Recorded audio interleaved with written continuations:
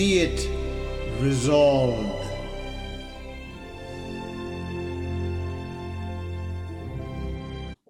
Well, hello, folks, and welcome to Be It Resolved, your weekly debate podcast.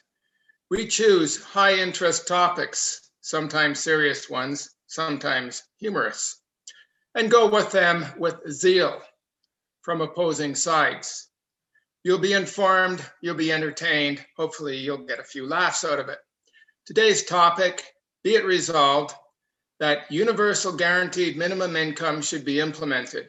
My name is Al Brown, and joining me for this debate, by the way, I will be the moderator of this debate, and joining me for this debate is Mario Kyriakides and Andrew Wood, Andrew Oates, and Sarab Sandhu. And again, welcome to all our viewers.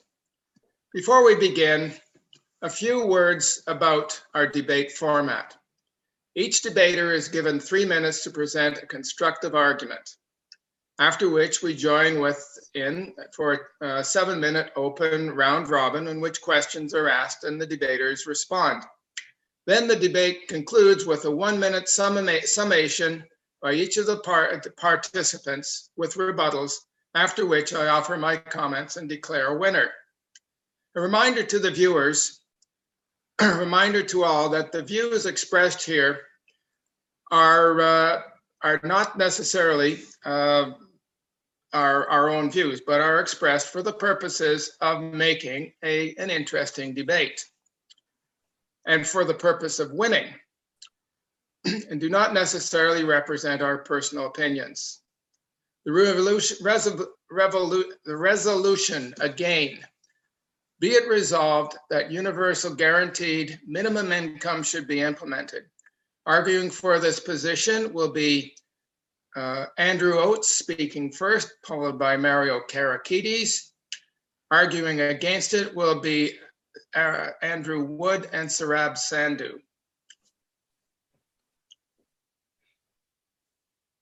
So now, gentlemen, I can't remember. Oh, I know. Okay, let's carry on. Let's begin the debate. And I call on now the first speaker for the pro side, Andrew Oates. Thank you very much, Mr. Moderator. The starting point for this debate, in my mind, is that we have to understand that the system we live in, the Western capitalist system, is a completely human invention. And we can make it work any way we want it to make it work efficiently and to satisfy as many people as we want it to satisfy. There's no moral attachment to any particular policy or another policy. We can implement whatever we think will work for society. We have changed our rules in the past many times. We used to punish people for having the wrong religion by death. We used to cut off people's hands when they had to steal food to eat. We used to shoot people with PTSD because they'd be a bad influence on us. And now we seem to view people who don't have a job as being evil somehow, lazy, good for nothing, leeches sucking the blood out of our economy. That's just an attitude that is unwarranted in my estimation. We're talking about a system that would simplify the many systems that have evolved over the years for us now. Welfare systems, unemployment insurance systems, benefit systems for kids at home, parents that are dependent at home. We don't need all that stuff if we just gave people the money that they need to accomplish a certain level of life. Not necessarily a great life, but enough to survive and be treated humanly. We have anticipated that some people think, well, some people will get a free ride. And that might appear to be the case. That is the case right now. People complain about welfare recipients and food stamp recipients and so on as getting a free ride off society.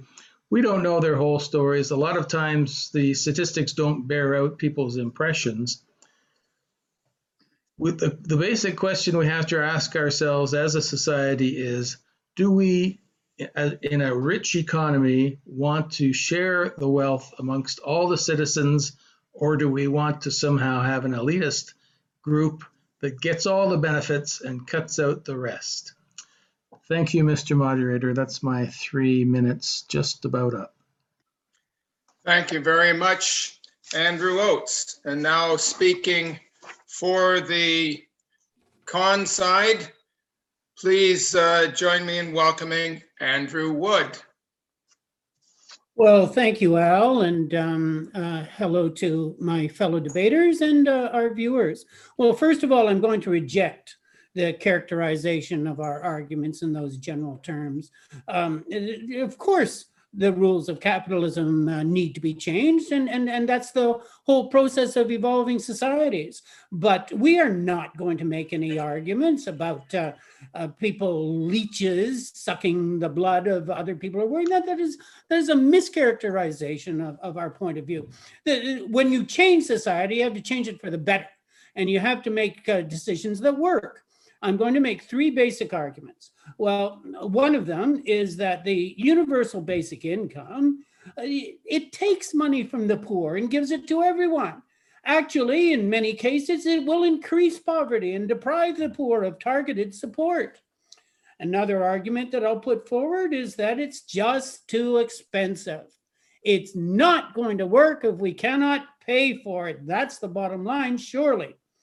And the third argument I'd like to make is that in many cases, and to too great a degree, it removes the incentive to work. It adversely affects the economy and leads to a labor and skills shortage. Now, there are all sorts of programs that the government has for social welfare and helping people on the bottom end of society to cope with life. Where do you think the money from the universal basic income is going to come from? It's going to come from many of those programs. And what you're doing is you're redistributing that targeted money among the whole population. So what happens, quite conceivably, is that the poor will be less well off in many cases than they actually are. There are a great number of programs already to support people who are having difficulty. Now, look, we can't pay for it. It's just too expensive. Now, this is an American statistic, but a 2018 study just a couple of years ago found that $1,000 a month stipend to every adult in the US would cost them about nearly $4 trillion a year, 21% of the gross domestic product. And there's all sorts of other trials that have been happening. The UBI trial in Finland happened in the last couple of years, and it increased the government deficit by 5% of their gross domestic product. It's just, it's insupportable in the long run. And if you're going to run the economy into the ground with a universal basic income, how does that help society? The other thing, of course, is it's going to remove the incentive for a great many people to work. Thank you very much, Andrew. Your time is up. And now for the second speaker for the pro side, please join me in welcoming Mario Karaskides. Almost. Almost there. Thank you so much, Al Brayan. Let me begin by basically saying that my teammate and I are arguing for something that is really, really important, and that is that we allow people an opportunity to get out of poverty, to have that social safety net available that is not welfare dependent, that is not a giveaway, that it is actually somehow supported by an economy that can flourish because of the social safety net or the minimum wage, the guaranteed minimum wage. And when we're talking about this, we got to look at the term minimum, because that is a key word there. And that means that it's not, as Andrew Oates said, it is not something that can make people comfortable.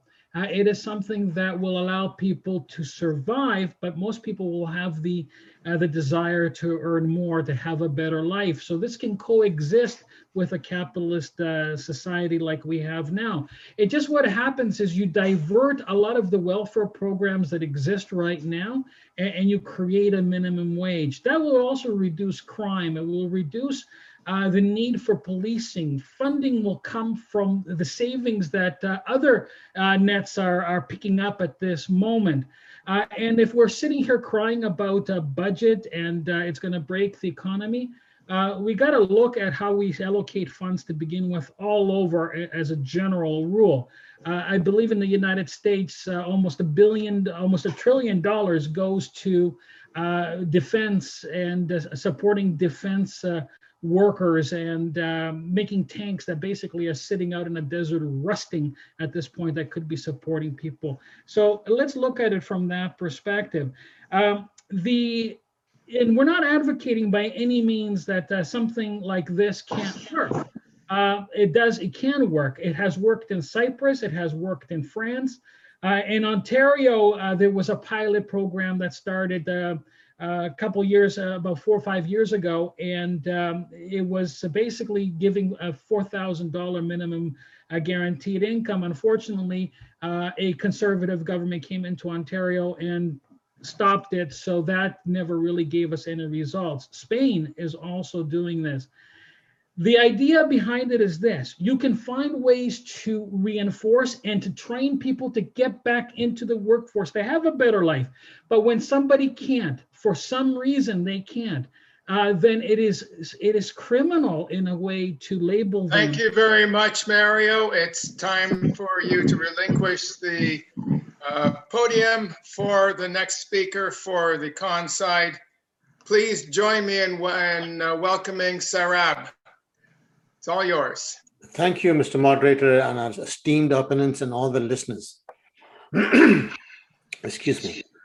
Now, what we are saying is the guaranteed income should not be implemented. We shouldn't giving guaranteed income. Now, this is actually saying that we want to go back to communism. That's what happens there, is everybody is guaranteed an income of some kind if they keep on doing a certain amount of job.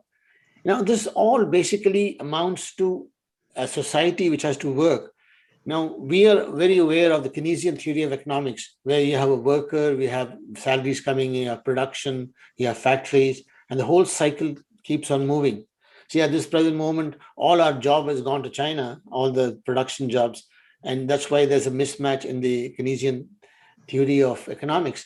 Now, in this, when we give guaranteed, if we can afford it, that is, if you can afford it, it will work. But then we just saw it was very expensive to do that.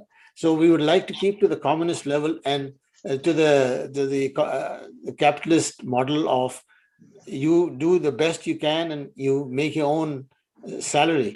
And there should be more jobs available rather than a guaranteed income. There should be jobs available so they can keep themselves busy. And going forward, the economy will run when they are actually spending money. You need the purchasing power of the people for the economy to run also. So this one ensures that everybody's got money in their pocket. And this is what the welfare system is like. When in the Second World War, they wanted to give money, but they don't know why they're giving the money. They say, dig a hole, we'll give you so much money. Then they'll get another batch of people and say, now cover this hole. So, but they used to do some work, but they used to get nominal payment. And if this is basically what we're trying to do, is making the system work, it has to be competitive, and it should improve the economy rather than be a strain on the economy. So I would say that we should not have a minimum wage. We should do exactly what the economy demands and make systems in the economy which will give enough jobs to everybody. Back to you. Thank you very much, Sarab. Okay, ladies and gentlemen, this ends our constructive speaking session. And now we're going to have an open debate based on some questions on this topic that I will ask for the various debaters to speak about. And the first question I have, and this goes to the pro side, is how do we motivate people to, in a situation where they have basic income, a minimum income, how do we motivate them to get out and do more? Well, Andrew, you want to take that? Go ahead, Mario. Okay. Basically, as we said, the term is minimum. Okay, so one of the things that you have to take into account is that you're not going to give people money enough to basically sit back and feel relaxed and not need to contribute to society. But it is somewhere there that they can actually prevent them from falling into a pit hole that they can't get out of. It will take people off the streets. It will allow a lot of these things to allow society to really get away from that. You can also add in there the ability for people to add community service to this, or retrain during that process. But most of us have the need to have a better life, to feel happier. It's not going to be something that we can just fall back and say, you know what, I'm being paid, and what the hell? Let me just relax and milk the system. It doesn't work like that, because most of us have some sort of a desire to become better than what we are. The opposing side also seems to think that we're going to do away with income tax or something like that. Of course not. Of course you're going to get taxed on all of your income. But guess what? You don't get any tax deduction unless you have income. Yeah. So we're advocating that people have the minimum. I would like to interject here with another question, and it goes to many of the ways that are, for example, in Canada, where the tax system is set up, in that there are certain benefits that you get if your income falls below a certain level.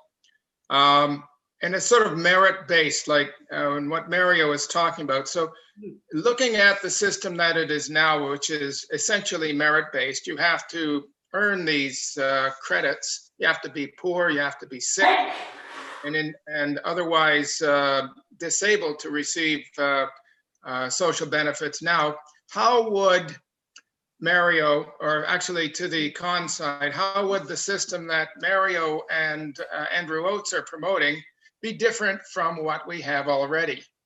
Well, Can you see a difference? This is part of our point here.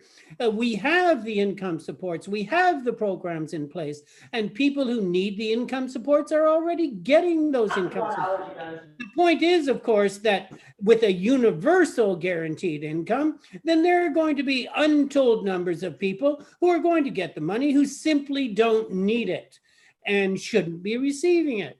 And so it actually could very well work to make people worse off than they were originally. And I can go. Sorry, go ahead. Well, I just wanted to say a word to your previous question, because we didn't get a chance to address it at all. We heard the people on the pro side admitting that there is, and there will be, there must be a core group of people who are simply going to withdraw themselves from the workforce. I mean, it's inevitable that you're going to do that when they don't have to work.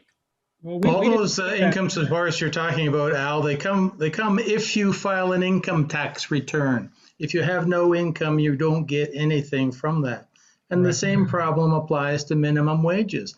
It doesn't matter what the minimum wage is if you don't have a job. So all those things are in place, but they're not good enough, is what we're saying. There's a simpler way to do it, to satisfy everybody. If you don't need the income, it's going to get taxed back when you file your annual return. Yeah, I have another scenario to throw at you, gentlemen. I was listening to an article about the U.S. where they're really opening up now that the pandemic is passing, and there's all sorts of jobs all over the place.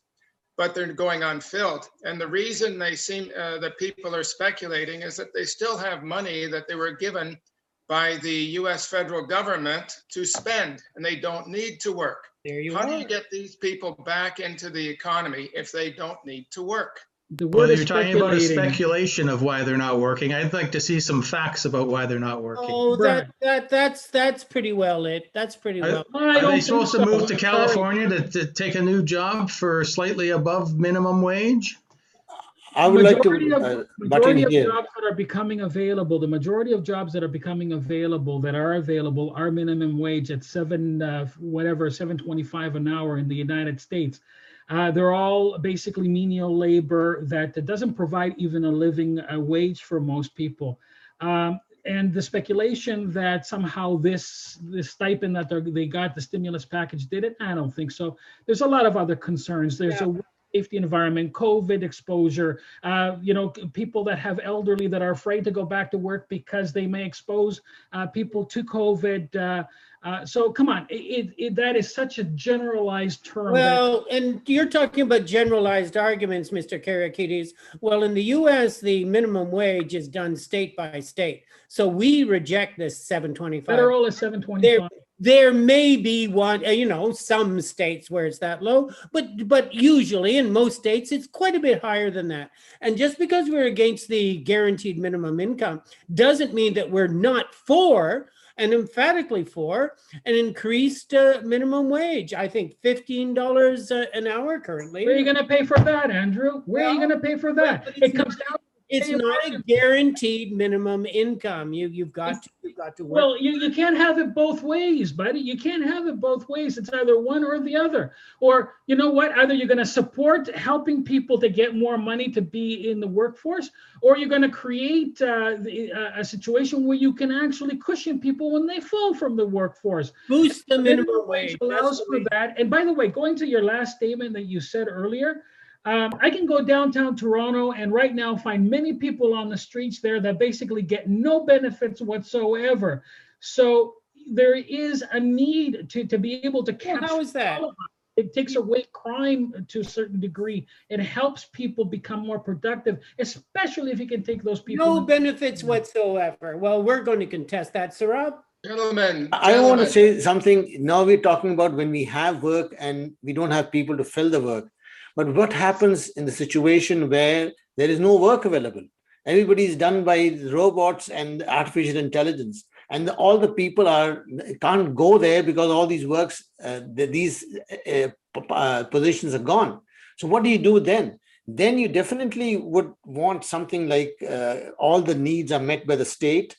It becomes like a state, and all the wages also are paid by the state to keep them in a standard operating mode, and nothing fancy. But this will happen in the future. Definitely it's going to happen. But at the present moment, we have jobs and we want jobs, and people should be taking them and getting what they want. And of course, as Andrew said, we want to increase the minimum wage so that it improves the situation. Thank you enough, gentlemen. It is time for us to go into our conclusion portion of this debate. And for the rebuttals, we'll start with the first speaker for the affirmative side, Andrew Oates. Thank you, Mr. Moderator. The opposing team seems to think that jobs, the way they were done a couple of hundred years ago, are the ultimate thing to do. We don't all have to be working in the salt mines. People who worked even a few decades ago would laugh at the idea that a job as a yoga instructor or as a website designer or as an author were real jobs. The economy changes. But in order to pay income tax and get benefits and so on, you need to have a job. In order to get minimum wage, you need to have a job. We're just saying, why do you have to have a job to be a member of our society? We've come beyond that. Jobs change. They wouldn't have been considered jobs before. They can be a daycare worker now. They could be, taking care of grandparents at home. Who cares what people are doing with their money? Thank you very much, Andrew Oates. And now the first speaker for the con side, please join me in welcoming Andrew Wood. Yes, thank you, Al. Okay, well, now our opponents are attempting to tar us with a certain brush. I mean, working in the salt mines, and our ideas are, hundreds of years old. That's not the point. The basic point here, and the bottom line, is that it's not affordable. It's not affordable. It is going to put us further into debt in a situation where society is already running deficits of billions, if not trillions of dollars. And this is just going to exacerbate the situation. So if you can't afford it, even if it were a good idea, and certainly it seems to be compassionate and all of that, if you can't pay for it, then you're not going to institute it. And the next thing is that, well, look, it's going to remove the incentive to work from a great many people, and it does not respond to the realities of the job market. As you thank you, Andrew Wood. And now for the con side, please join me in welcoming Mario. You can't afford it. You can't sustain it economically. It can't happen. It won't be done. It's too expensive. It's just not possible. How can we possibly grow a society when we put the blinders on and start making claims that things can't be done, if we don't really spend the time to rethink how we're doing things and find ways to change this world? As Sarab Sandhu said, a very important thing, AI is stepping up and is going to be taking away a lot of labor. Do you think that we have to rethink capitalism? The way we're spending money, the way we're earning our money, the way people are working? Of course we do. This is a process that we're proposing, and we're not trying to tar people. We're trying to show people that there is a different way. It's a different way. Thank you very much, Mario. And now, Sarab, you get the word. Thank you very much, Mr. Moderator, and all, and especially the opposition. Now, especially, I refer to the actual job. You're saying working in the salt mines is not a job. But let me tell you, there's only one noble profession, which is farming. And everything else came out from there. You want to be a teacher, you want to be something else. It's everything coming from there. The farming is the first one. Look at the farmers now. Can you guarantee them a limited money every year if you keep on doing? They are doing their own stuff. They're actually working and they're reaping the rewards. And I must tell you, in the future, what's going to happen is exactly what Aldous Huxley mentioned in his book. All the jobs are taken. People are roaming around doing nothing. The state is giving them a pill. They feel happy and they feel fully nutrition. They're not sick and they are enjoying life. And that's what's going to happen in the future. But it may not happen with money. It'll happen with moving down with Thank you very much, Sarab. Ladies and gentlemen, this concludes our debate for today. I hope you found it enjoyable. And now I am going to give my summation of what I felt were the key issues here. And the key issue, I think, for the affirmative side is the need for change. And the key issue for the negative side is the ability to support that change. In this regard, I should point out that the debate resolution is that we should implement this. And I think that in this regard, the affirmative side proved its case. It's not to say that we can't afford it right, that we can actually afford it now, but I believe that economics issues that have been brought up cannot are likely just as likely to be overcome as not. However, there are some critical issues on this that in my mind, make me question whether or not we will have a minimum income anytime soon. And the most issue one, which I believe the affirmative side didn't clearly address, was motivation of the workers. For our economy to survive, we do need almost full employment, which typically, whether you may not know this, only means that about 35 to 40% of the people in society are actually working. The rest of us are living in old age homes, being dependent on our parents, homemakers, disabled people that are on pensions and stuff like this. If we cannot maintain that level of employment and keep people busy, and maybe if we can't even do better than that, get everybody into the workforce, our economy is not sustainable, whatever choice we make. So ladies and gentlemen, I thank you for joining us for our debate today. And I'd like to now speak to you about a very, very serious topic for our next debate. This is so serious, ladies and gentlemen, you must tune in and listen to our debate. Be it resolved, dihydrogen monoxide is a dangerous chemical that should be banned. Have you thought of that yet, folks? Dihydrogen monoxide is a dangerous chemical that should be banned. Please join me on our debate next week, and you will find all about this noxious substance. So, ladies and gentlemen, thank you very much, Mario.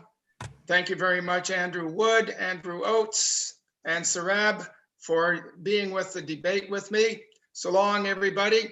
Have a nice day. Thank you. Bye-bye. Thank you. Thank you for listening, and please subscribe so you do not miss another episode. Thank you.